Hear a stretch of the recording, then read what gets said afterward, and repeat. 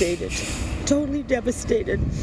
I heard somebody yell out this morning, and my husband went down to check because we live on the top, and it was on the second floor. But we didn't hear any gunshots. That's Shauna, just gave us her first name. She lives in the apartment building where this shooting of the two Edmonton police officers took place early yesterday morning. You heard before the commercial break City Councillor Aaron Rutherford, who represents the area, saying there are concerns, about shootings and about how it seems like the social disorder and some of the crime that affects downtown Edmonton might be creeping a little bit further afield, which would take them into neighborhoods like Inglewood. We're going to chat now with Daryl Niedermeyer, who is the president of the Inglewood Community League. Daryl, thanks so much for being here. I really do appreciate your time today. Thank you very much, Shay. Yeah. This story, we've talked to people from all across the country and all across the province who've been affected by this and the impact that it's had on them. I'm wondering, for someone who is the president of the Community League, where this happened, how did the news hit you yesterday that this had taken place so close to your home? Well, certainly, pardon me, I woke up in the morning, listened to the news, and then heard the traffic reports that there was closures, and I'm like, oh, it's in my neighborhood. And then social media kind of broke a bit, and our communication director at the league, reached out to me and said, okay, here's some of the details, because it was still so early. And so I spent... before I even had breakfast, I went over to the neighborhood, walked through to talk to some of the residents. Many of them were very distraught, visibly distraught. Some had no idea what happened yet, because it still was breaking news. And it's very tragic. And as a league, our condolences and sympathy go to the families of Constables Jordan and Ryan as they're dealing with this, and but also to the residents of that particular housing project, because that has to be such a trauma to have had this happen in your building, in your place of residence, your place of safety. And as a community, we're trying, we have a hall, and we're trying to find the resources to actually help people work through this trauma. So we'll have some news on that that we'll put out through our social media channels probably the next day or so. It's been very difficult finding resources to help people, because the city has no capacity to help communities dealing with these sort of traumas. And we're just afraid that will help perpetuate the story of trauma in people's lives, because many of them are new Canadians that live there. And some of them have come from countries and places where violence is perpetual. And so we're afraid that some of them are being re-traumatized by this. You mentioned the trauma within the community, and it's such a good point. And we're talking, you mentioned the people who live in that complex. That's a massive complex. You're talking about a lot of people who live there. I mean, just give us an idea of how big this particular apartment complex is. Yeah, it's a large area. There are about 36 apartment buildings. They're about 3 stories tall. In total, I believe there's over 600 units in that complex. And it's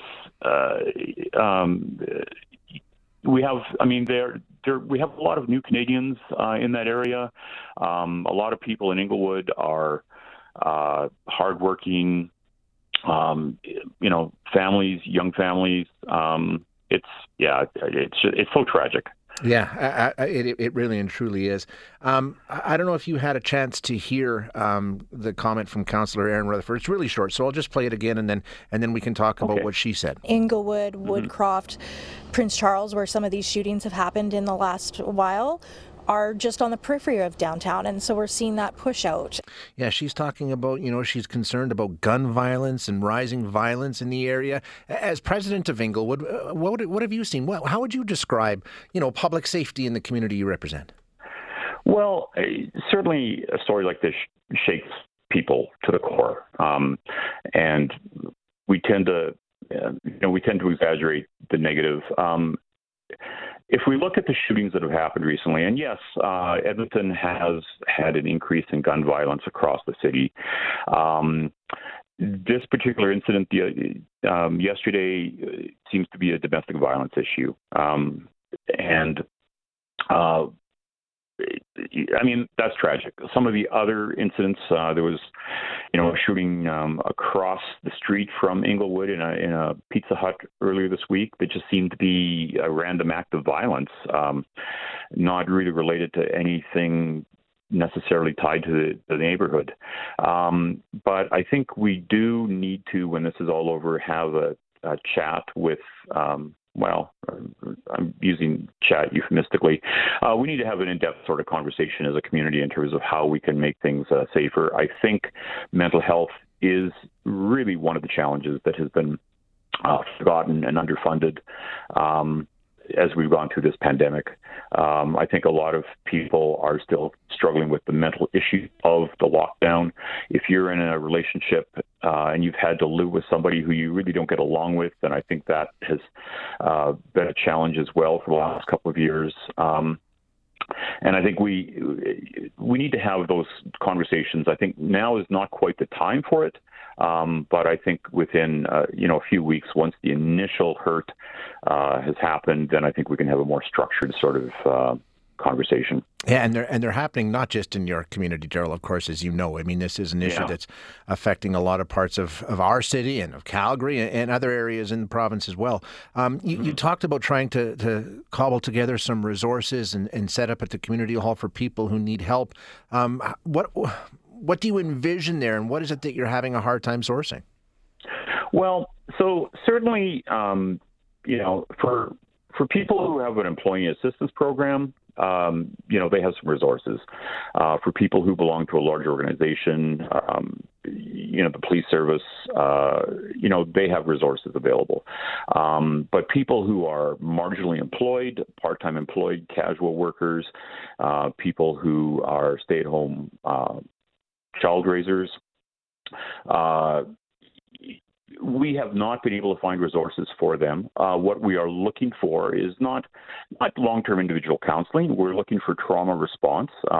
When I've worked in post-secondary education institutions in the past, those teams were available when an event happened so that we could very quickly respond and try to help people normalize their experience by sharing it with others in a safe environment where they could open up and feel some vulnerability and find some community. Those are the resources that don't seem to exist.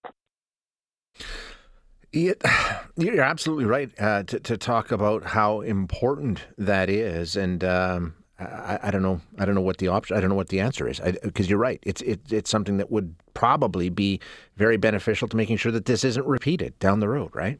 Mm-hmm.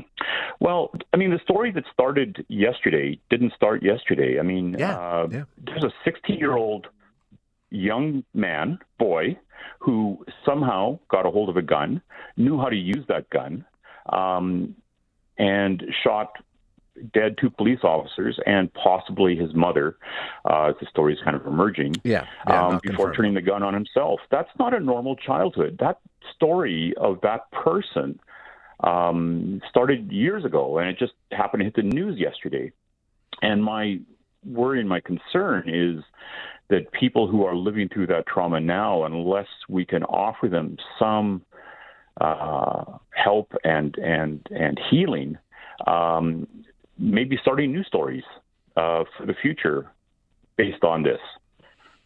Yeah, I think you make a really, really good point. Daryl, thank you so much for being here. I really appreciate your time. Important conversation. Thanks so much, Shay.